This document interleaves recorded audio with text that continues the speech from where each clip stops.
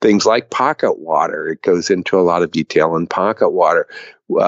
Drop pocket water, especially when you have a few pockets through a relatively uniform riffle. That pocket water, those are trout magnets. That's like the corners of your living room that accumulate the dust bunnies.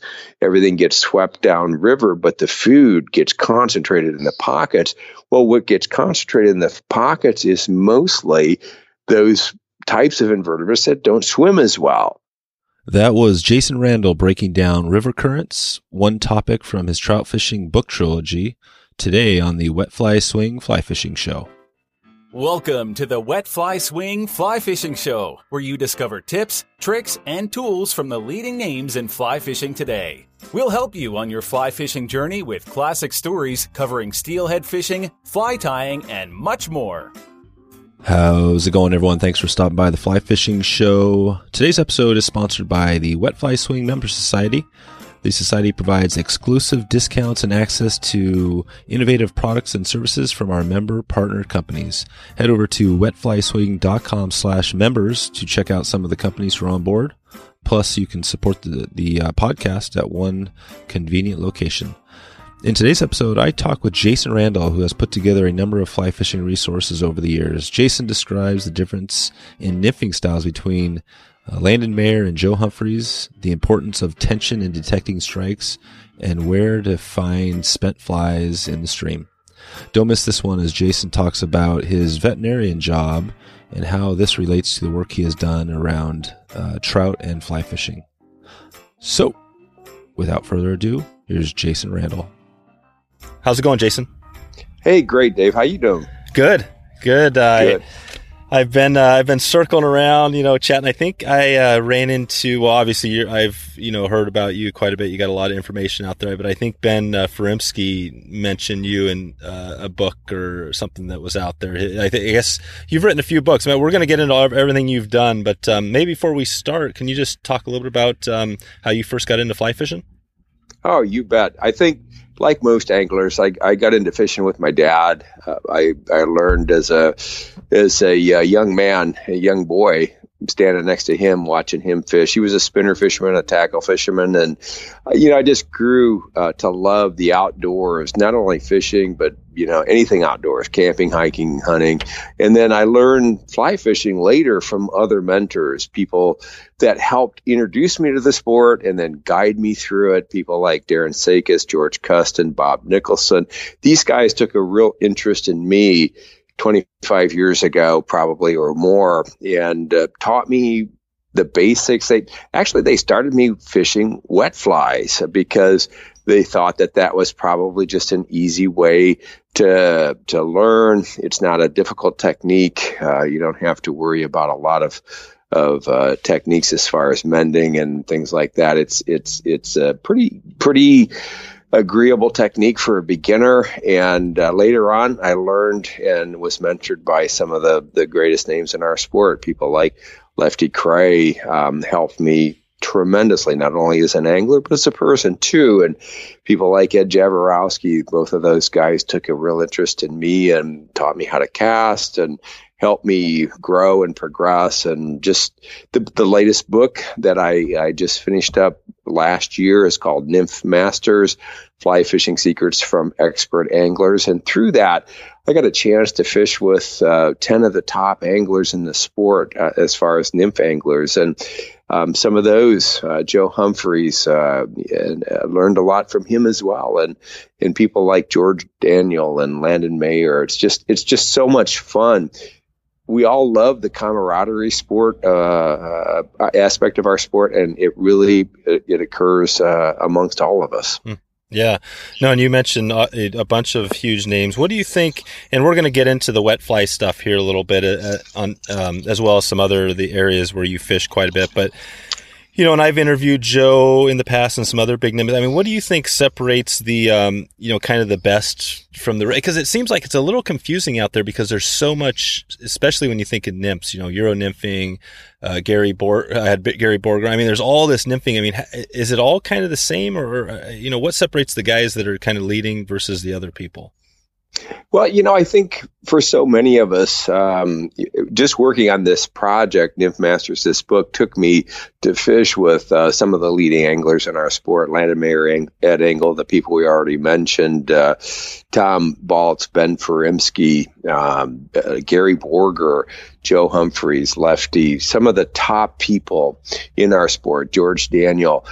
It was amazing to me as I fished with each of them, some of the, they all solved the problems of nymph fishing, maybe in a slightly different way. Some of them, use different techniques and methodologies, but they really solved the problem of nymph fishing, which essentially is contact, 2 points of contact. We need our flies to be in contact with the strike zone, which is often the bottom, especially in faster flowing water. And then the second point of contact is we need a more linear connection with our flies rather than having a strike indicator that has a ton of subsurface slack between the strike indicator and the flies. A more linear connection or contact with the flies allows us to have a more reliable means of strike detection. And it was surprising to me how each of these experts solved the dilemma, achieving these two points of contact in entirely different ways. Yeah. And what would be if you looked, say, for example, you worked with, I think you said Joe Humphreys and, let's go old school, Joe Humphreys, who's 90, I think, or somewhere in there versus, say a Landon Mayer. I mean, maybe he learned from Joe, but what do you think if you just look at those two guys, can you pinpoint a difference between their nymphing tactics? Absolutely. One of the funniest things, but one of the truest things that I learned in the times that I fished with Joe Humphreys, he told me the difference between a good nymph angler and a great nymph angler is an extra split shot. That's right. That's right. And, it just emphasizes how important that point of contact is. Our flies have got to have contact with the strike zone, which in many cases is the bottom. The faster the flow, the more that is true. Whereas someone like Landon, he has a whole different approach to nymph fishing. He uses a lot of suspension devices, but he uses them in a very unique way to also achieve that perfect drift. He does a lot of tension drifts, a lot of the mayflies out by him are maybe sulfurs, some of the nymphs that can swim very, very well, blueing olives. And so a lot of his nymphing is under tension, giving an element of animation to the drift, as opposed to somebody like Ed Engel or Gary Borger, who both of those guys probably fish strike indicators as well as anybody I've ever fished with, but they really work to balance that rig to try to get those 2 points of contact, to try to keep those flies in the strike zone. First element of contact being contact of our flies with the bottom of the strike zone. The second point of contact is they try to have that more linear connection or contact with the flies so that they can register those strikes a little bit more accurately. So, and you mentioned with Landon, the tension, how is his style? Does he use a lot of indicators, or what is the tension, that style? What do you mean by the tension? Well, what he does is he uses a real small indicator. Oftentimes it's a clear indicator, so it's less offensive to the trout, less disruptive to their feeding. Trout don't like those bright glowing indicators, especially after they capture the sun on a real sunny day. They don't like big orange or pink orbs floating right over their head. So he uses a clear one that looks a little bit more like a foam bubble or a water air bubble on the surface. And then he casts a relatively short presentation kind of downstream and across, mends once to get a little sink, and then allows that to swim across the face of trout in feeding positions. I see. Okay, well, let's let's swing back to the nymphing if we have time later on here. But I wanted to touch on some of the wet fly fishing, and I had Davey Watton on in a past episode, and it was a great episode. He's good. Yeah, he went in depth, and his was a little bit different than at least my experience kind of with the wet fly fishing is just kind of wet fly swing. Obviously, the name of the show here, but with him, he was talking about this cast of flies and casting upstream and all these different little techniques. Can you explain what how you learned how to wet fly fish and then how you do it today? Well, I think the way I learned is probably the simplest way, which is probably the easiest for me as a beginner at that point, 25 or 30 years ago, which is just kind of a more or less a downstream and across cast, maybe one or two mends to allow those flies to sink a little bit, and then to slow them down a bit too during the swing. I mean, we don't want to have those skating and ripping across the currents when they come to this swing phase. And essentially, we can divide the presentation for wet flies into two distinct stages. One is going to be kind of that dead drift phase during which the flies will sink. So frequently that's a mend or two during that stage, and then trying to achieve a relatively direct and linear connection to those flies during the swing. So it's more or less a straight direction, a straight line between the rod tip and the flies, kind of following them, slightly leading them through the swing. And that's the way I learned. Since then, I've really come to appreciate the many variations of presenting soft tackles and wet flies, including like Davey's technique, or Dave Hughes's technique, some of the many techniques he discusses in his book, where you're going to try variations on presentations. And now I'll put a wet fly, small wet fly, like maybe a small picket pin or something like that, or a soft hackle. See a lot of soft hackles now in combination with nymphs, where you can do your dead drift nymph presentation and then kind of allow that either to rise like Leisenring taught us, or even swing across currents like a wet fly. So combination, you're seeing a lot of I don't know if they're morphed techniques or whatever, but they're using elements of different classic styles anyway to try to get a few more fish in the net. Gotcha. So if you were brand new to the wet fly fishing or swinging or whatever, what would you tell somebody who's new to it? Like what do they need as far as a line, a setup, and maybe you can just go into some of the leader, just the basics to get somebody who's brand new to it. Well, I probably started with just the basic stuff. We were using probably a 9-foot leader, fishing two flies in tandem, oftentimes just fishing them, the second fly from the hook shank, tied to the hook shank with 18 or 20 inches of tippet between the two flies, tying the second fly from the hook shank of the first fly.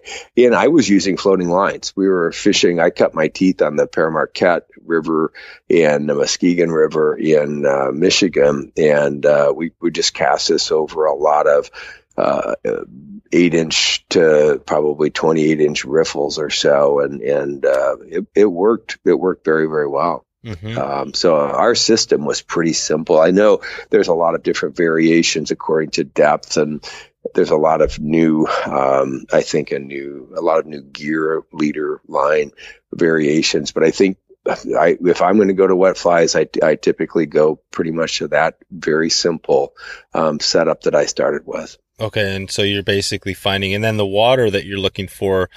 I mean, you've written a couple books, I guess, about the water. One of them, where you talked about the current, some of the different. Maybe you can talk a little about some of the books and how they fit into where you've touched on wet fly swinging or just fishing wet flies. Well, sure. The first book, I was a fisherman probably for 15, maybe 20 years, probably or more at that point, where I really started to notice that there was a kind of a need in our fly fishing literature for something of a more scientific direction, I think, in sharing information. And there's so many good books by so many good authors out there. But I didn't see a book that really addressed the structure and complexity of current and how that not only impacts trout and the food that they eat, but also us as anglers. How do we have to adjust and relate to trout in our presentation? I mean, how do we have to adjust and relate to current in our presentation? So that's what really motivated me to look into the concept that led to that first book called Moving Water. And I discussed it with Jay Nichols, the editor at Headwater Stackpole Books. And I thought, I think there's an opportunity here. I don't see a book out here that really looks at the complexity of current. And I think, we sat down and we hashed it out and we came up with the concept of moving water. And then he thought there's also an opportunity for a trilogy of books. And so that seed germinated into what's now called the Fly Fisher's Guide trilogy, which is Moving Water, the Fly Fisher's Guide to Currents, Feeding Time, the Fly Fisher's Guide to What, When, and Where Trout Eat, and then Trout Sense, the third book in the trilogy, which is the Fly Fisher's Guide to What Trout See, Hear, and Smell. And some of this goes back to, I want to make the connection to the, especially when we talk about currents and velocities and all that and how that applies to wet flies. But some of this goes back to your background, right? As you're a veterinarian I am. Yeah. Well, can you talk a little bit about your, I guess that's kind of your day job, and what you did there and what that line of work was like? Sure. And I still do. I'm still I'm semi-retired as a practicing veterinarian, but I graduated veterinary school, and I've always, as I said, grew up with the outdoors and fishing and hunting and later on fly fishing. But it really motivated me. My love for rivers and streams and trout led me to get further training after veterinary school, where I became certified in fish health and medicine through the University of Wisconsin's program, and that would allow me to work in the fisheries and fishery biology industry.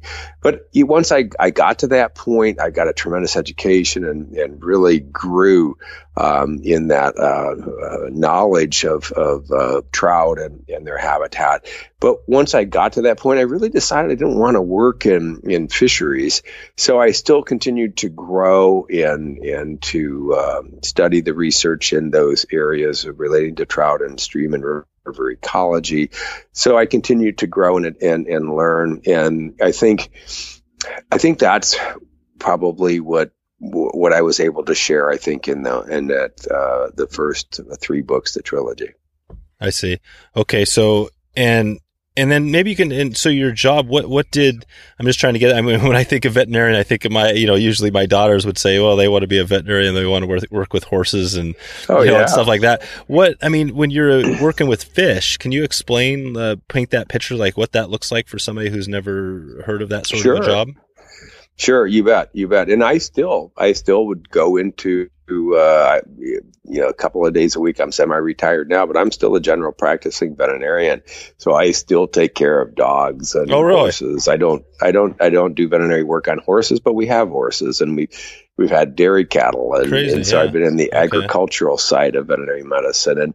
But I've been on the floor at fish hatcheries and salmon ranches in Alaska, and I've been in hatcheries in Illinois and Wisconsin and things like that. And what it really does, kind of a cool experience, like the salmon ranching in Alaska. We were sorting salmon by species on the floor, and they can certainly harvest a certain percentage of those fish that come through the station, and they allow a tremendous number of those fish to pass through. And then they have a release program to release a certain percentage higher than what they harvest. And it's kind of a unique concept because I think it's what really brings like wild caught salmon back into our food system.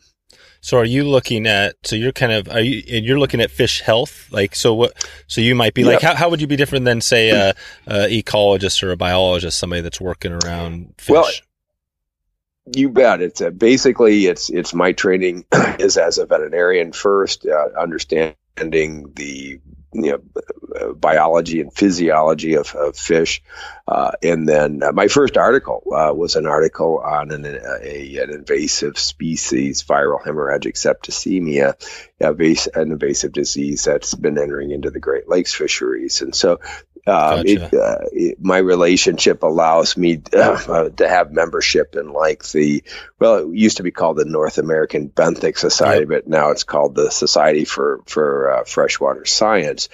It allows me to have access to a lot of their current research, and working with people in those fields has led me to have relationships with the leading experts in the world on fish vision. So when I did Trout Sense, I had access to these experts on fish vision, and I was able to discuss these things with them, and they shared with me at that point research that had not yet at that point been published, and some of the current, very, very current thinking in trout vision, and how about the role of ultraviolet light in trout vision? What does that really look like? And so I think it allows me to bring that information, I think, to the fly fishing world. Gotcha. Yeah, I was chatting with Ed Engel. You mentioned he was on in a past episode, and we talked a little bit about the color purple. Did you Yep. get into colors? I'm not sure where that all came from, but is there something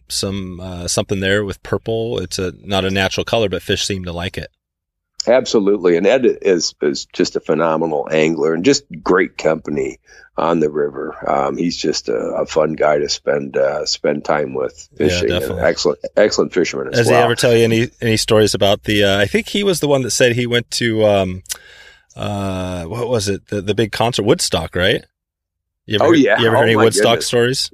Oh, from Ed, sure. Yeah. Sure. I'm not sure we could share them all on your podcast. No, we're totally, that's the great thing about the podcast. It's all free here. Okay. So we could talk smack on each other. Oh yeah. Yeah. It's all totally open, but, no. But is the purple, is that a reality? That's something that you should be adding to your blue flies? and purple. Yeah. I think blue and purple both are, have some type of an effect on trout. It's probably not the most naturally occurring color. So really, how does that play into their natural color perception? Again, some of this stuff is, I go back to the book Datus Proper wrote many, many years ago, What the Trout Said. And all we can do, since we cannot have a conversation with trout, is we have to infer their responses from their behavior. And so we do know from their responses to the blue and purple colors that there's some kind of a positive attractor there. Unfortunately, we cannot interview a trout and ask them specifically what it is about that. But we do know from watching their responsive to different stimuli that they do have some type of there is something about blues and purples that is appealing to them. How does that really relate, in a more specific sense? I don't know if we'll ever know. Yeah. But things like ultraviolet light is there's three different receptors, color receptors that they have that we have as well. They have the same cones.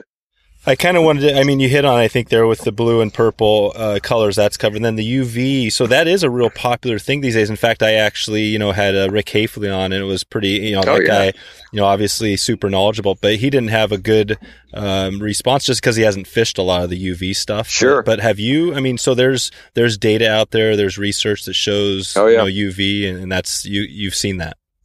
Absolutely.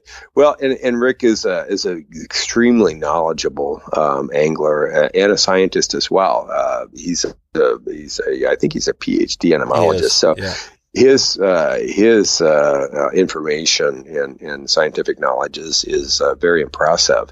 And insects obviously do have a lot of ultraviolet light perception in their sense of sight, but the newer data, and this is always changeable. We learn more once we believe the world was flat, right? And obviously data continues to change our understanding of these things. So we might find that this maybe changes in 5 years, but right now, according to the current data that we have available, trout have a specific ultraviolet sensitive cone up to the point of about par stage, which is a couple inches in length, or smoltification stage for those species that migrate, the anadromous species.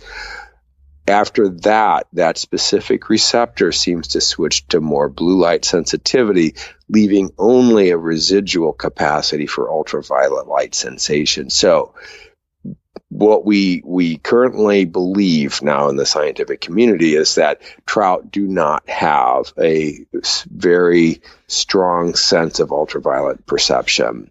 They probably have a very, very weak perception of that, but it's probably not a major component to their feeding behavior. Probably is not anything of significance. That again is a current level of understanding.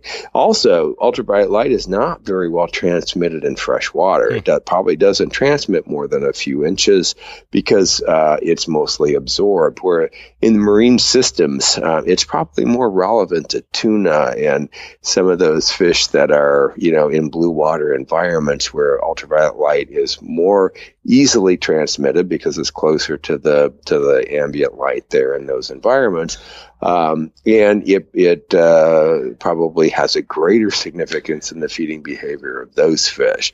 But freshwater fish, probably not a big deal. Okay, so that doesn't mean people are using. That doesn't mean they're still using stuff. Sure. They're still using it out there. Me too. Yeah, me too. I'm still using UV light. I'm using UV dubbing material, and it works.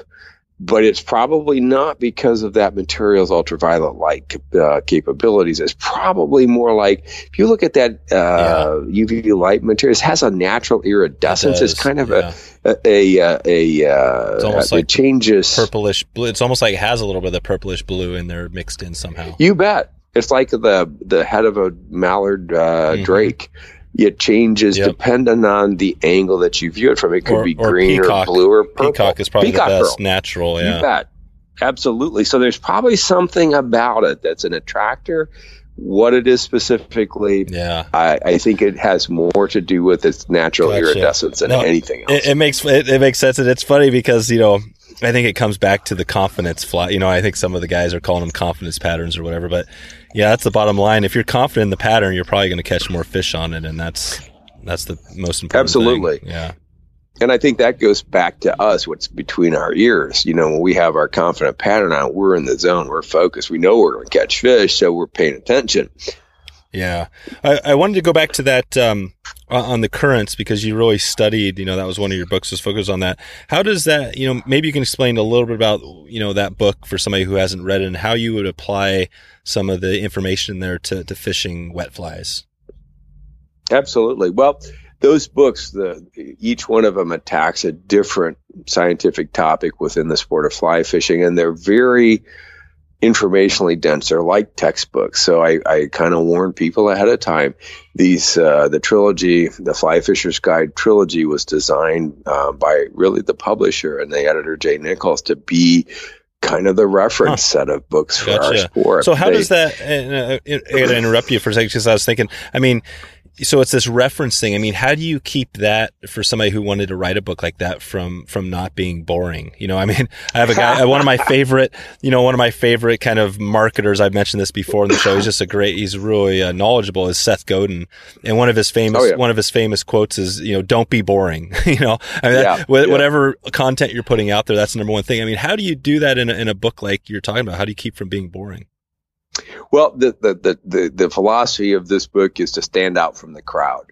So stand out from the ones that are trying to not be boring. There you go. So essentially, it's a very scientific handling of these topics. It does weave in, I think, very relevant fly fishing perspective in those books, and it does I think bring in, we try to emphasize the points through a little bit of a story essay format that weaves through the narrative as well. But essentially, these books were designed to be more like textbooks, and they read like that. And when people pick them up, the first thing I tell them is, this is not John Gierach. Gierach has got a very easy flow, and it's fun to read, and it's very light, and you can read 200 pages in an evening by the fire. But this book is, Lefty Kreh wrote the foreword for the first book, Moving Water, and he said that this is a book that I have read 3 times before he passed, because of the amount of information that it contains. And it's going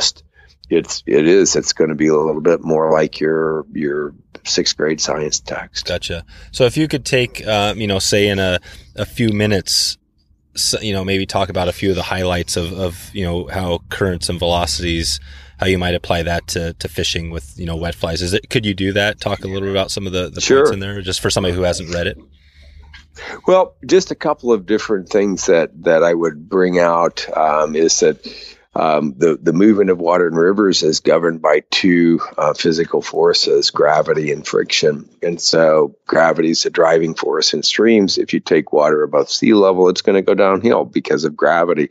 But wherever there's friction, from the stream bank or the stream bottom, that's going to slow and dramatically slow that zone of water. So much so that if you're casting a dry fly across the surface of the water, that water in the center of the river is moving at full speed because it is unaffected by friction. But that water at your feet at the bank, that water might not be moving at all, even though it's on the same downhill pitch. Well, if we cross these zones of different current speeds, we're going to have drag. And so drag is the antithesis of presentation. But you also have this nymph fishing too. The fastest flow, you have got to cut through those zones of fast flow in order to keep your flies near the bottom in fast water. That's your strike zone. And how are you going to try to cross those zones of fast flow and yet keep your drift speed relative to the strike zone, which is maybe 1/4 speed of the surface speed? So it poses those challenges of contact. Also, just to throw out one specific example, is around river bends.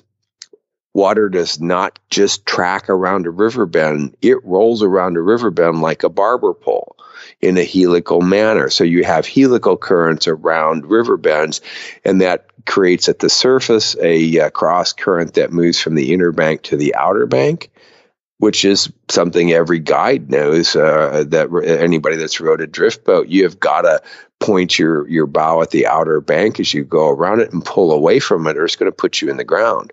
It's going to ground your boat in the bank. But at the stream bed, it creates a cross current moving in the opposite direction from the outer bank to the inner bank.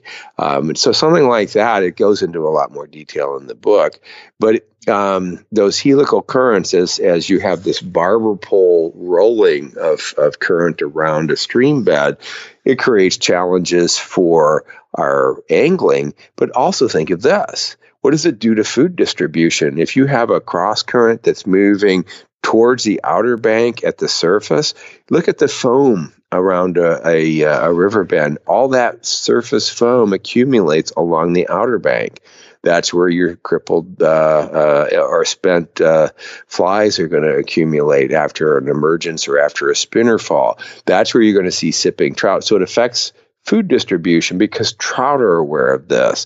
They go to the outer bank at river bends to extend their feeding activity maybe after the hatch is over or after the spinner fall's over, because those are food magnets.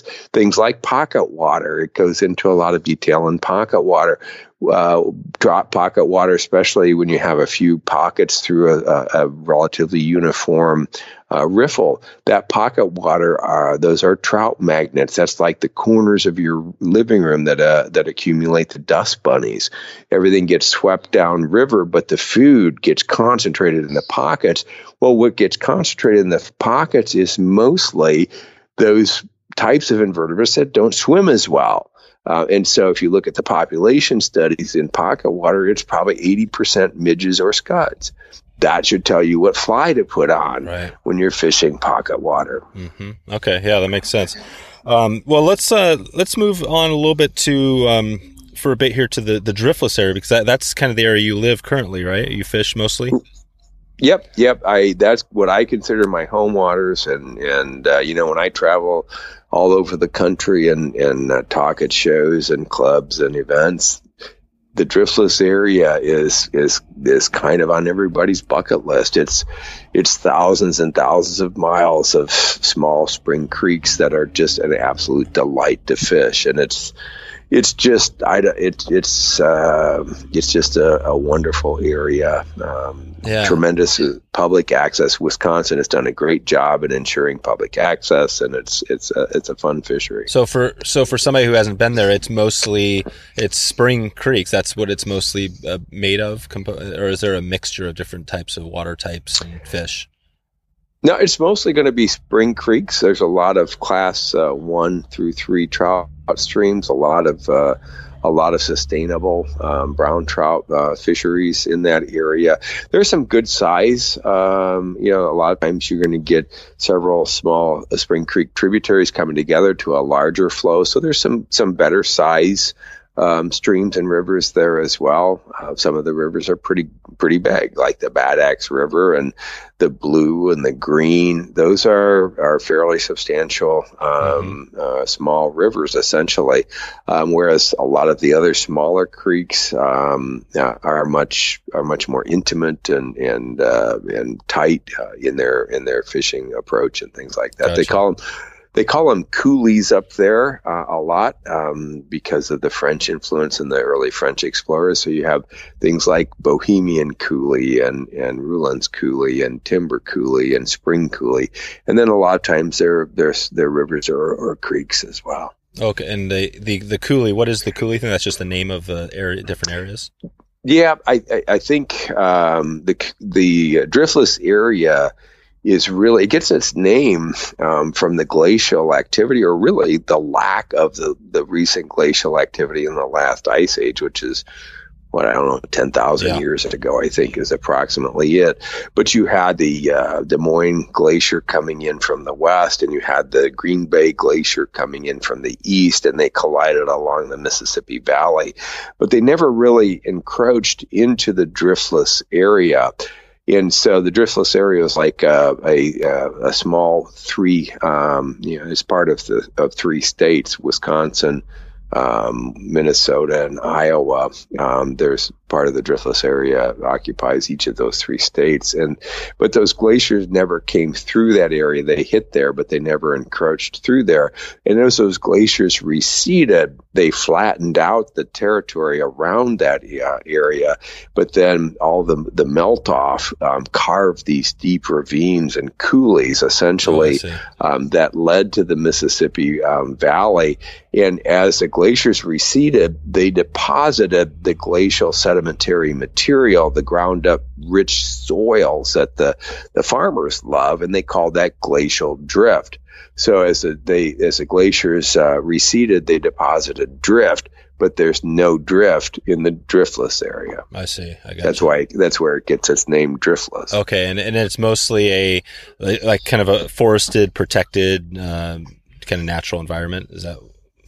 Yeah, and it reminds you kind of like maybe south central Pennsylvania, a lot of limestone, spring creeks with that kind of environment where you've got these deep ravines. So sometimes they're so deep it looks like you're down in the mountains in the foothills.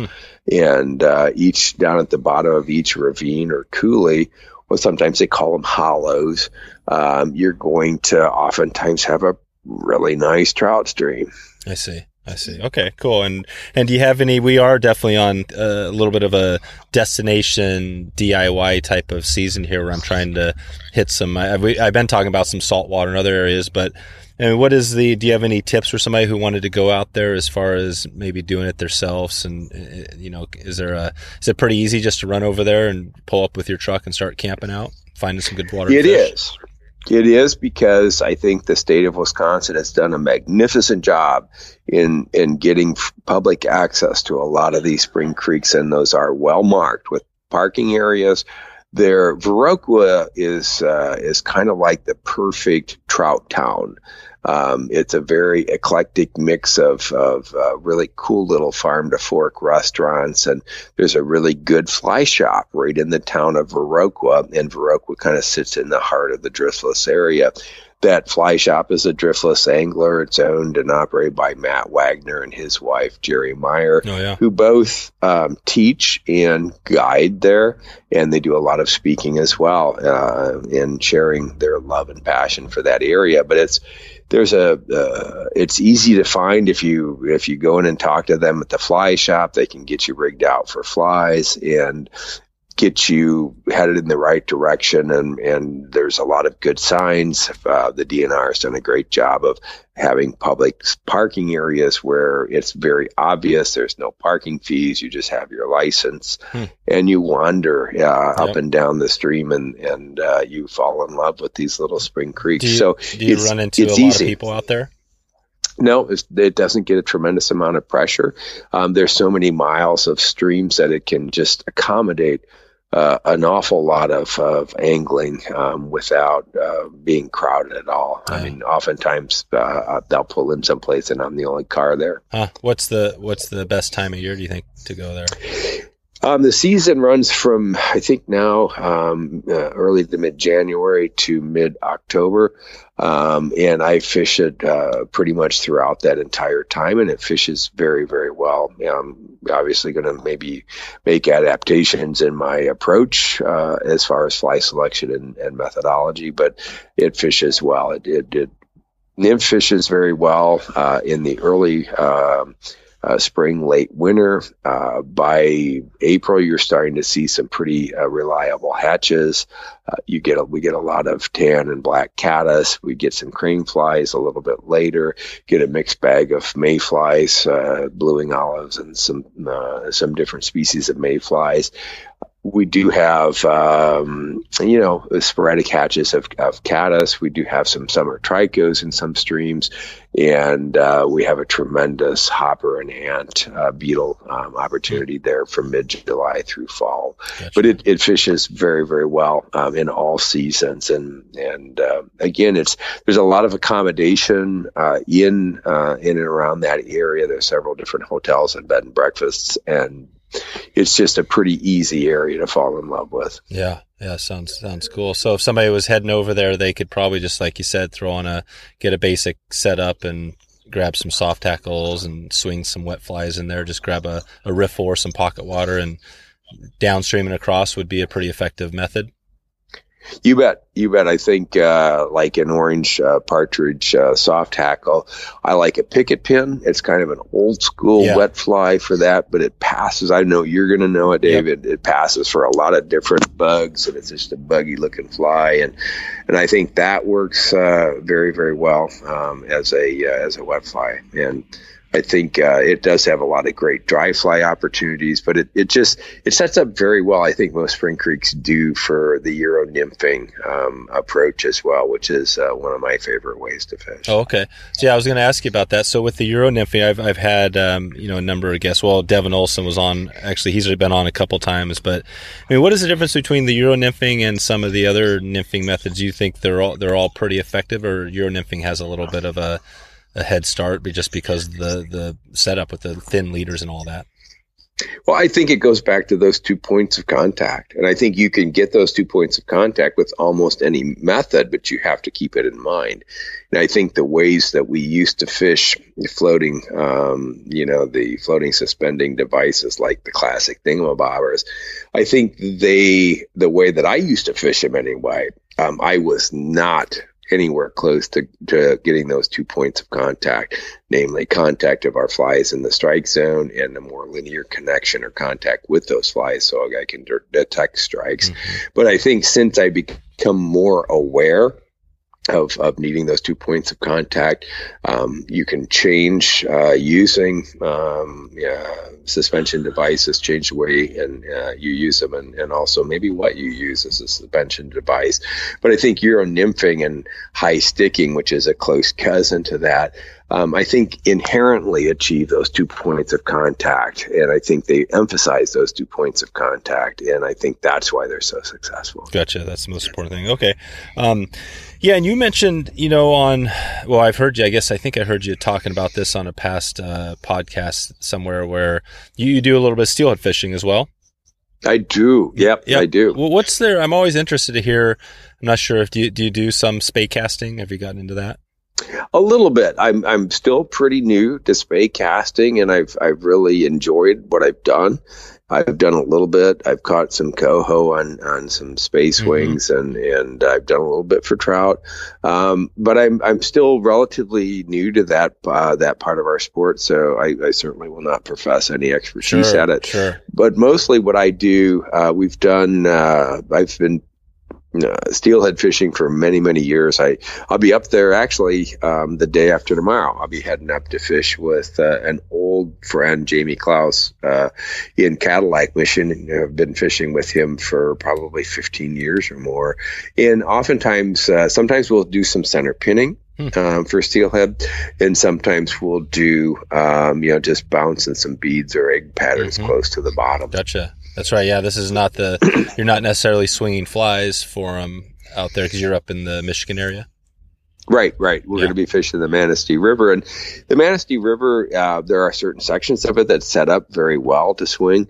But oftentimes there's a lot of snags and irregularities and inconsistencies in the bottom, and a lot of buckets and level water depth changes and things like that it doesn't really necessarily set up extremely well to swing many of those sections. Some of them do okay. Yeah. But, it does create some challenges, I think, in that aspect. Gotcha. Okay. And what do you think, I had a couple of questions here I wanted to, ask about, just again, getting back to the books. I mean, you've written a few. How many books you said you have? Three out? No, I've got 4. Oh, 4, that's right. Yeah, Nymph Masters, Fly Fishing Secrets from Expert Anglers came out about almost 2 years ago, now a year and a half now, and that was a couple years in the process. A lot of just background material from each of these 10 experts, and a lot of time spent fishing with them, sharing their techniques and tips, and making sure that you get it right. If you put words in somebody else's mouth and share some of their information, you've just got to make sure it's accurate. That's right. What has been? But that was a fun book. Yeah. Wow. That was cool. What do you think was the most, what is the most challenging thing about putting together a book? I think probably just being clear and informative and making sure that it's in a readable and somewhat entertaining format, I think is important. But I think if I were going to share advice with somebody that's really, that is a dream of theirs or a goal of theirs, is just probably making sure that you discuss those ideas very, very clearly, and oftentimes face to face with an editor to make sure that relationships are so important in our sport, and especially at that level, the business side of our sport. I think it's critical. I think to be able to develop those relationships, and shows are a great place. The Edison Show kind of is one of those opportunities where many of the publishers of magazines and the publishing houses for books are oftentimes at those shows. Gotcha. And Edison is the old Somerset show, which is more or less in a suburb of New York and Newark and that area. Yeah. Okay. Are you going to be writing some more books as you go along? I think so. I've written probably 30 or 40 magazine articles. I wrote 4 books in 5 years, so that was a very ambitious schedule. And I think I took about 2 years off after that, since Nymph Masters was released, just to kind of catch up and decompress and to go back to the river and let the river teach me some more and grow and hopefully develop new ideas and techniques to be able to share in another book. Gotcha. Why do you, why do you write the books and articles? Do you have a... It's an artistic outlet. I think it really, to me, it satisfies a need. It's almost like painting a picture and to be able to express in clear terms ideas and concepts. It's a very rewarding and satisfying thing, and I enjoy it. I like the creative aspect of writing and sharing those ideas with other people. Right. And there is a monetary piece there, right? I mean, is that something you enjoy? You're going to you'll make millions. That's right. Well, it's staggering. Actually, it's that's a modest part of the whole equation. Yeah. It's really, if you go into it with that idea, I think you'll probably be disappointed. That's right. But, I think it's really more than that. I think it's just a really, something that I have found very satisfying and rewarding is just to see a finished product in your hands, and right. It's a joy to be able to see something like that, a year or two of your life task completed. It's also a little bittersweet too. It's like there's all of a sudden this huge void in your life where this requirement was, but it's also from the moment that you hold that book in your hand, there's this kind of niggling, nagging thought in your mind that I wish I could write it again, because I know even in the year that since I've written this, because your book comes out a year after you've completed it typically, is that I know more now. I could have shared something new. Our sport has changed. That's why there's so many new books. Our sports, especially the nymphing stuff, has just changed. Look at how much changed in 20 years. 20 years ago, I was like, Euro nymphing, what's that? Yeah. Yeah. Things change so quickly. Immediately you think, I wish I could write that again. Right. Well, and for the magazines, there is I'm just trying to get at, for those out there that want to do some writing, maybe make some side cash. I mean, you make a few $100 on kind of average or something like that per article? It depends. Yeah. Some of them, a lot of guys are blogging now, and oftentimes, the blogs, it's just kind of a labor of love.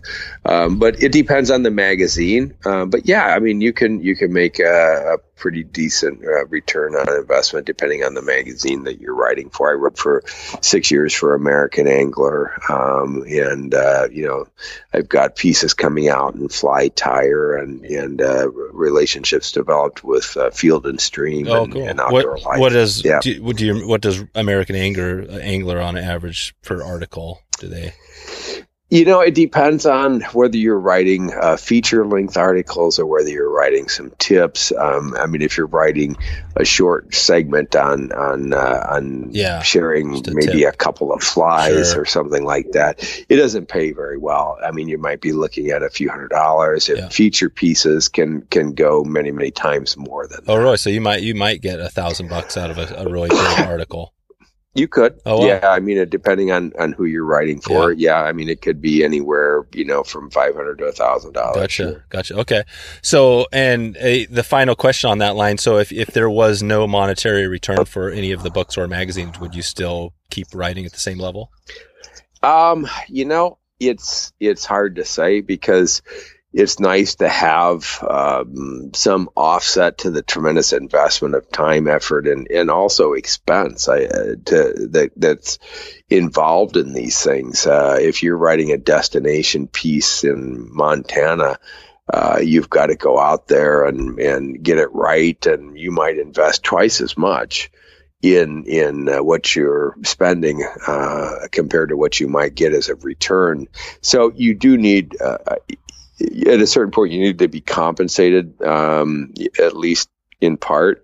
But even then, if you're doing destination pieces, it might not break even completely, but it allows you perhaps to kind of subsidizes your addiction, I suppose. Right. Yeah. No, that makes sense. Okay, cool. Yeah, I appreciate you expanding on that. I'm always interested to hear the feedback, and I think for people that are, that don't know a lot about it, this could help them get a feel Sure. for, what they might be able to do. And yeah, that's, there's definitely, obviously you got to have that, that dedication. So that's a big part of it. What do you think is, your favorite, other than the stuff you've written? Do you have a favorite resource or book or magazine or some other, fly fishing information that's out there that you enjoy reading or consuming?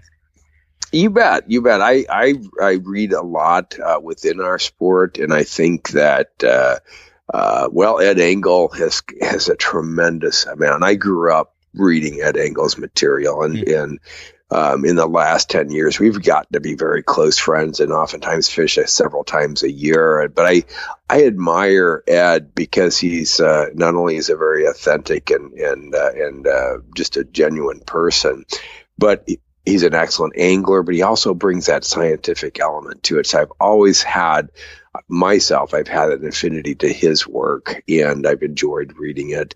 Landon's work, he's got a new book out, is really, really good. He's worked on not only giant trout, but some of his newer material focuses on mastering the short game. He's got a new DVD out. George Daniel, I find him very readable and very informative. Yeah, he's blogging. He's got a new goal to blog on on a regular basis. So I'll put a link in the show notes to some of his stuff as well. Oh, for sure. And his material is very relevant. And these are all really good guys too. And, I'll be, have a chance to fish with these guys this year. And they're so great about sharing information. There's so much camaraderie, and just we enjoy each other and we have fun. And it shows in not only the writing, but it shows. We really do enjoy fishing together, and it just kind of emphasizes that's a really important aspect of our sport from top to bottom. It's fun. Yeah.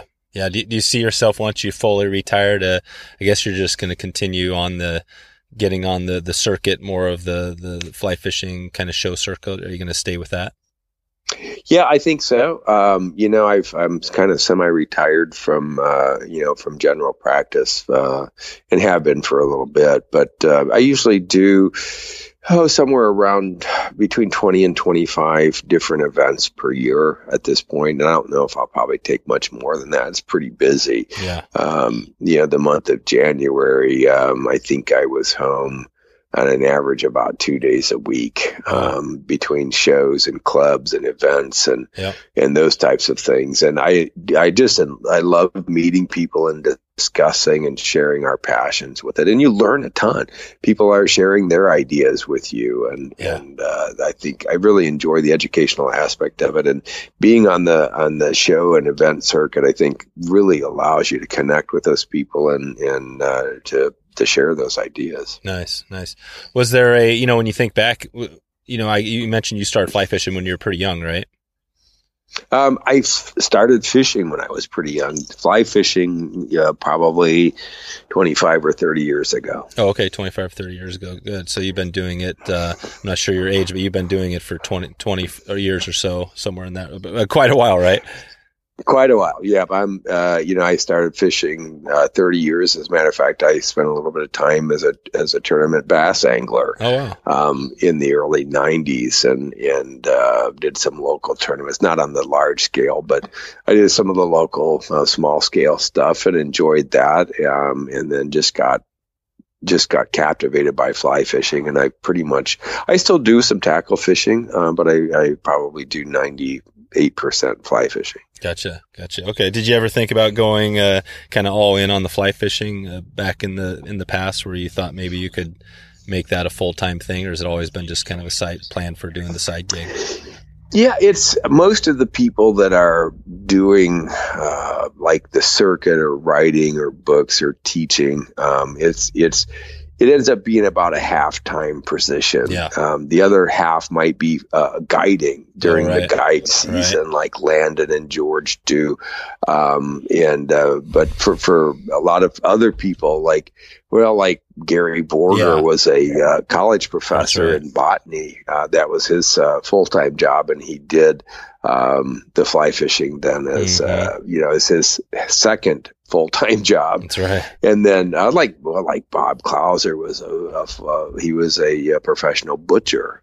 And so a lot of these guys had different jobs, and then but many of them are guides, and they do this during the off season, the teaching, the writing. They do a lot of their work in December, January, February, March, April, and then they go back to full time guiding when the conditions are back and they're back on the water every day. That's right. All right. Well, we're getting closer. Are you ready for? I've got a little rapid fire round to finish this up. Absolutely. You good to jump in? Okay. Is this like double Jeopardy? Yeah, it kind of is. Yeah. No. All right. This is just. Okay, I'm ready. Yeah, I've got some questions that are some are a little random, some are not. So just instead of we'll just zip through a bunch just to get through them. And one of them I've been asking on a number of, and I'm not sure if you have a good answer for this, but well, I guess we can start off with the drift boat. I heard that you do some drift boat fishing. If you had to choose between, fishing from a drift boat or fishing off of the bank, say you could get to the fish in the same, fashion, what would you do? On foot, okay. On the bank or in the water. That's the most intimate relationship I have with the river. I love that. You like being there on foot? Yeah, don't mind the drift boat either. Okay, but cool. That's my preference. And what's as far as boats, I'm not sure if you do all sorts of boats, or do you have a favorite style or type of boat you like to use? I think the drift boat is kind of that classic fly fishing boat. I've got a Hyde boat, and I've fished with Matt Hyde, but I like the jet sleds as well. We're going to steelhead fish next week. We're going to be on jet sleds. In Alaska, we're on sleds. Yeah. I mean, but I think if I think of it, I like the solitude and silence of that drift boat. Yeah. What do you like about the Hydes? I've never rode a Hyde. The Hyde, I got that heavy duty shoe that's really almost indestructible. I guess in my hands, nothing's indestructible completely, but it's just a tough boat. It handles like a dream, and even a guy that doesn't row a boat 7 days a week can handle it. Yeah. Have you ever been in a Clackacraft? Yeah. Are they pretty similar boats? Very similar. Yeah. Yep. They're both. I mean, that's kind of the fiberglass boats. It seems like those are the two companies. I'm not sure if there's other ones out there. There are, but they're probably the two well-known ones anyway. Gotcha. Okay. How about your? Do you have a favorite band or type of music you like to listen to? Classic rock probably is what I grew up with. Went to college in anything from Marshall Tucker to Led Zeppelin. I love country music. Sawyer Brown, Rodney Atkins, Johnny Cash, Frank Williams Sr., that kind of stuff. Cool. Patsy Cline. I grew up with that, but I love me some classic rock. Yeah, me too. I'll throw it. I haven't had Zeppelin up yet, so I'll throw some Zeppelin in the show notes. So yeah, what Creedence? Creedence, right. Of course. Yeah, awesome. All right. How about your favorite beverage when you get off the river? Moscow Mule. Oh yeah, Moscow. Cool. All right. And you mentioned the line before, but the rod reel line. Do you have a type of a rod reel line companies you like to use? You bet. I'm a national advisor for Temple Fork Outfitters, TFO, and I've had the opportunity to work with some of the greatest professionals in the industry and design the new drift rod for TFO. Is just a delightful kind of versatile rod that converts to a 9-foot dry fly rod, 10-foot nymphing rod, maintains perfect balance, very functional, serviceable rod for the guy that loves just to carry one rod at a time, doesn't want to rig up 3 rods, but loves to wander the stream and river. So we're working on a new rod for TFO called the Stealth, and it's going to hopefully come out by the end of this year, which is a dedicated nymphing rod. Yeah. So I love TFO's position in the industry, in the sport, and their philosophy. It's a family philosophy. Mm-hmm. Man, you break something, they get it back in your hands. They do. I've had they're phenomenal. I can attribute to that. Yeah, I had a spay rod that I just broke, and yeah, they replaced it no problem. And I actually talked to Rick recently. We were chatting over the phone. Cool guy. Yeah. I think I'm going to have him on eventually. And yeah, it was a good conversation. But he mentioned that TFO. I guess there's a lot of companies that do this, but they have a good chunk. I guess probably a majority of their sales come from more gear type rods. But fly fishing is more of a, I wouldn't say secondary thing, but there's a lot of money on the other side as well. Well, they started in fly fishing, I think, and they do a lot of classic spinning and bait casting rods as well. But they're a fly fishing. I think that's their main has been their main directive. But they have great products at good prices, and it's a family company, and it's just a great atmosphere. Scientific Anglers is a line that I've worked with. I like Scientific Anglers a lot because they're super responsive to angler needs. They really want to get products that we need in our hands that are going to perform extremely well. And they're a super company, and I've enjoyed working with them. I think those types of things. Smith Optics is. I just got a pair of Smith glasses, and holy smoke! I'll tell you what a difference that makes. I mean, Landon's always been making fun of me because he's like the king of fish spotting. I mean, the guy's like uncanny. But he's always like pointing at me and says, "Don't you see that?" He says, "You need some Smith glasses." And so I'm like, okay, it can't be that big a deal. Well, I got some Smith glasses. It's a big deal. It makes a big difference. Yeah. So those are some products that I'm a poor salesman. I can't sell something that I couldn't sell ice in the desert. But if there's something I believe in those types of things, I can share that passion because it's a conviction at that point for me. And these are products that I believe in and I use every time I go to the river. Yeah, definitely. Yeah. Smith, and what are they? I mean, what's a average? I guess I've been on this muddy piece. It's just been interesting to me. But yeah, Smith, they're kind of top of line, but you'll pay a few $100s for a pair of glasses. Well, mine are prescription, so I don't know if I have a true perspective on that because I had to get progressive. Yeah, you're up in the $1,000 or $2,000 there. I've got no, not that bad. Definitely not that bad, but it's probably more than $100. Gotcha. I have a company on. We have a little group that's more small to medium sized companies, fly fishing and outdoor companies involved in a little group. But Breakline Optics is one of the companies, and I think there's a lot of companies out there doing products. I mean, rods are another good example. You've got how many rod companies are out there? Who can count them? Yeah, right. There's always somebody new. There's somebody new, and from what I've heard, it sounds like they're all pretty darn good rods. It's hard to how do you choose? How do you choose what to go with? I mean, obviously TFO is somebody you work with, so you found some good success there. Well, I think it's relationships for me. I think it's all about the people that stand behind those products and the consistency and quality.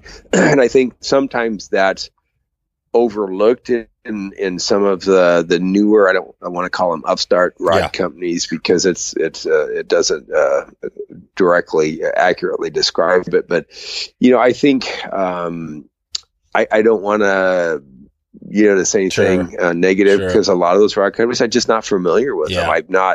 I don't know anybody there, and I've not had a personal relationship with them. And so I don't know. They may have good products and they may have good service and warranty, but I know the people and have known many, many years, the people at TFO, Rick Pope, and the quality of these people and Frank Paul King and the people that they've associated themselves with. I think my mom used to tell me you can tell a lot about a person by the company they keep. Right. And so the company that TFO keeps are people like Lefty Cray for so many years. He's just been a fixture with TFO. I've actually got one of his rods, Yeah, me too. And Bob Klauser and Ed Jaworowski, these are the top people, but not only skills, but just in reputation and integrity. I mean, they've surrounded themselves with people that have that philosophy of caring and concern for the angler. Yeah. No, I think they do a good job. There's probably some some questions there. You always have the overseas, thing that comes up. We've talked a little bit about it on here, and I'm not even sure which companies manufacture at home versus manufacture abroad, but it seems like there's a little overlap. But okay, so no, that's a good. I mean, I think these conversations. It's always tough to cut them off because there's a lot we can chat about. But I got a few more for you here. One of them, I've been talking about sports, and it's funny when I mention this to people. Kind of like what were the sports you played or you did, back in the day. I've had some interesting. I mean, Denny Rickards was pretty much a professional baseball player. Okay, we've had Rachel Finn was like a 3-sport athlete. Did you have any sports that you were into before fly fishing or any time? I did. Life? Yep. I did a competitive performance riding. So I did reining and roping, event riding. Yep. Cool. So I did that for several years until I broke too many bones and realized that fly fishing is just, it's not necessarily easy on your body. That's scrambling crazy. Over a stream, but it's definitely not the same as falling off a running horse. No, I mean, so you're out there on the horse roping, doing in the ring, doing that deal. Yeah. I did it. I wouldn't say I was great at it. I've got a few ribbons to say that at least I did some things. Yeah. I did that for a few years. I played football in high school and that's probably about it. I'm a lousy golfer. Yeah. What's the roping? What's the characteristic that makes a good rope? Is that the title, the roper, or what is the? Yeah, reining and roping is the kind of performance riding that I used to do. But you're chasing a steer that's you've got 3 things involved. You've got a horse that's thinking one thing and a steer that's thinking another, and you're trying to think for both of them. And it ends up being rather comical until somebody gets hurt, which is usually you. Yeah. And so I've had times where the steer cuts one way and the horse goes with the steer and you don't. You keep going, in that direct line of travel and you're out there by yourself and there's no horse underneath you anymore, and hitting the ground at some point is it's different. You ever break any bones or have any big injuries? Several. Yeah. Yep. Several. Yep. Cool. So, broken arm, dislocated elbows, cracked sternums, cracked heads. Well, I guess that makes sense with the veterinary. You were kind of in that field. That was the roping before that or during? It was just after that. Yep. Exactly. And so slow learner, but eventually after a couple of collisions, you think, man, there's got to be easier way to spend your leisure time. Yeah. Yeah. Okay. What, so steelhead versus trout, if you had to pick one trout, stay with trout. So steelhead doesn't kind of, it's fun, but you gotta, I guess it's not as much of the etymology and all that piece. I love it. Yeah. It's problem solving, right? I mean, you get to go to the river, you get to do all of those aspects of it, but you get to put yourself to a problem. Not that steelhead fishing is not, but steelhead fishing, I love it and I enjoy doing it with the guys that I do it. But to me, and I've done saltwater fishing, I've done some bone fishing and permit, not a tremendous amount. I'm kind of, recently introduced to that side of the sport too. I love it. But to me, walking in that trout stream, throwing a little parachute Adams on a 3-weight rod to a 16-ounce brown trout, 16-inch brown trout is 16 where my pound would be good. That'd be nice too. That would be okay. Yeah, I tried that in Labrador on some of their big fish up there and some of their landlocked Atlantic salmon, and I've tried targeting big browns, but I love to wander the spring creeks. Yeah, that's cool. Okay, well, I got one last big one here. Sure. The 222. So that your top 2 flies, tips and resources. Maybe just start off with, you mentioned a couple flies, but do you have 2 flies if you're fishing, doing the wet fly swing or whatever that you'd start off with? Yep. 2 flies. I'm kind of an old school picket pin kind of a guy with Queen of the Waters and stuff like that. I love those flies. I do a lot more nymph fishing. What percentage do you do if you say nymph versus dry versus wet flies? Probably 80% nymph fishing, 20% dries, wet flies, streamers, and other stuff. Okay. and so I just find that is the method that the stream indicates is going to be the most successful. Yeah. And those types of things. And, just love wandering up and down those spring creeks. The 3 F's, 4 F's in my life, it's faith, family, friends, and fly fishing. Yep. There you go. That's that. And I can find all those things pretty much. Is that 5S fly fishing, or is that 4? Well, it depends on how you count them, right? Yeah, that's right. It could be 5. All right. Do you have, let's finish the 2-2-2. So do you have 2 just fly fishing tips in general? I guess we could focus still on the wet fly since we were trying to keep that little theme. Any tips you might give somebody? And if you can't, just some general tips. I think for anything, for any method that you're going to do is challenge yourself. Think outside the box. Don't just go to the river and do what you've done. And I'm blessed to fish with so many great anglers and really good quality anglers. And the thing that really identifies that sometimes is really just continuing to challenge yourself to grow and develop and to think outside the box and the norm. And if what you're doing is not working, then quit doing it and do something different. Put a different fly on, try a different technique.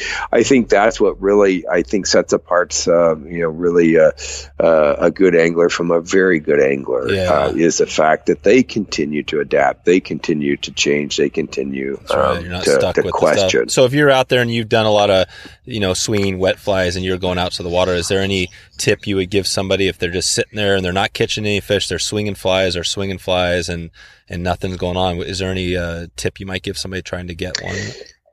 Take a look and see what's on the menu. I think, sometimes it's just look under a rock or one time I was fishing with Tom Baltz and Ed Jaworowski and we were fishing and we were trying to figure out what fly might be working or why we're not catching fish. And, they were looking at, even things like you're looking along the stream side vegetation, they see spider webs and they're looking and they see a husk of a mayfly in a spider web and they're like, holy smoke, these must have come off last night. Let's try this. Let's try a sulfur now or a Hendrickson. And I was fishing with Joe Humphreys. He's like, pick up a rock and look underneath. It's crawling with crest bugs and little tiny mayfly nymphs. And he put those flies on and those things work. So I think realizing that fly fishing is a problem solving exercise. Just continue to challenge yourself. And when I teach people nymph fishing, I do a lot of teaching of that at the shows and on stream opportunities in schools, is just challenge every drift. Was this drift good? Did I get 2 points of contact? Did I catch something? Did it go by too fast? Did I not get to the bottom? Analyze and don't forget to question, everything that we do and say, okay, if I didn't catch a fish, what was wrong with this drift? Gotcha. Okay, cool. You'll catch more fish with the wrong fly and the right presentation than you will with the right fly and the wrong presentation. Right. Fly selection is important. Don't get me wrong. Fly selection is very important, but presentation is king. Yep. Okay. And so in the next 6 to 12 months, anything you want to let us know you have going on? Anything new coming up or anything?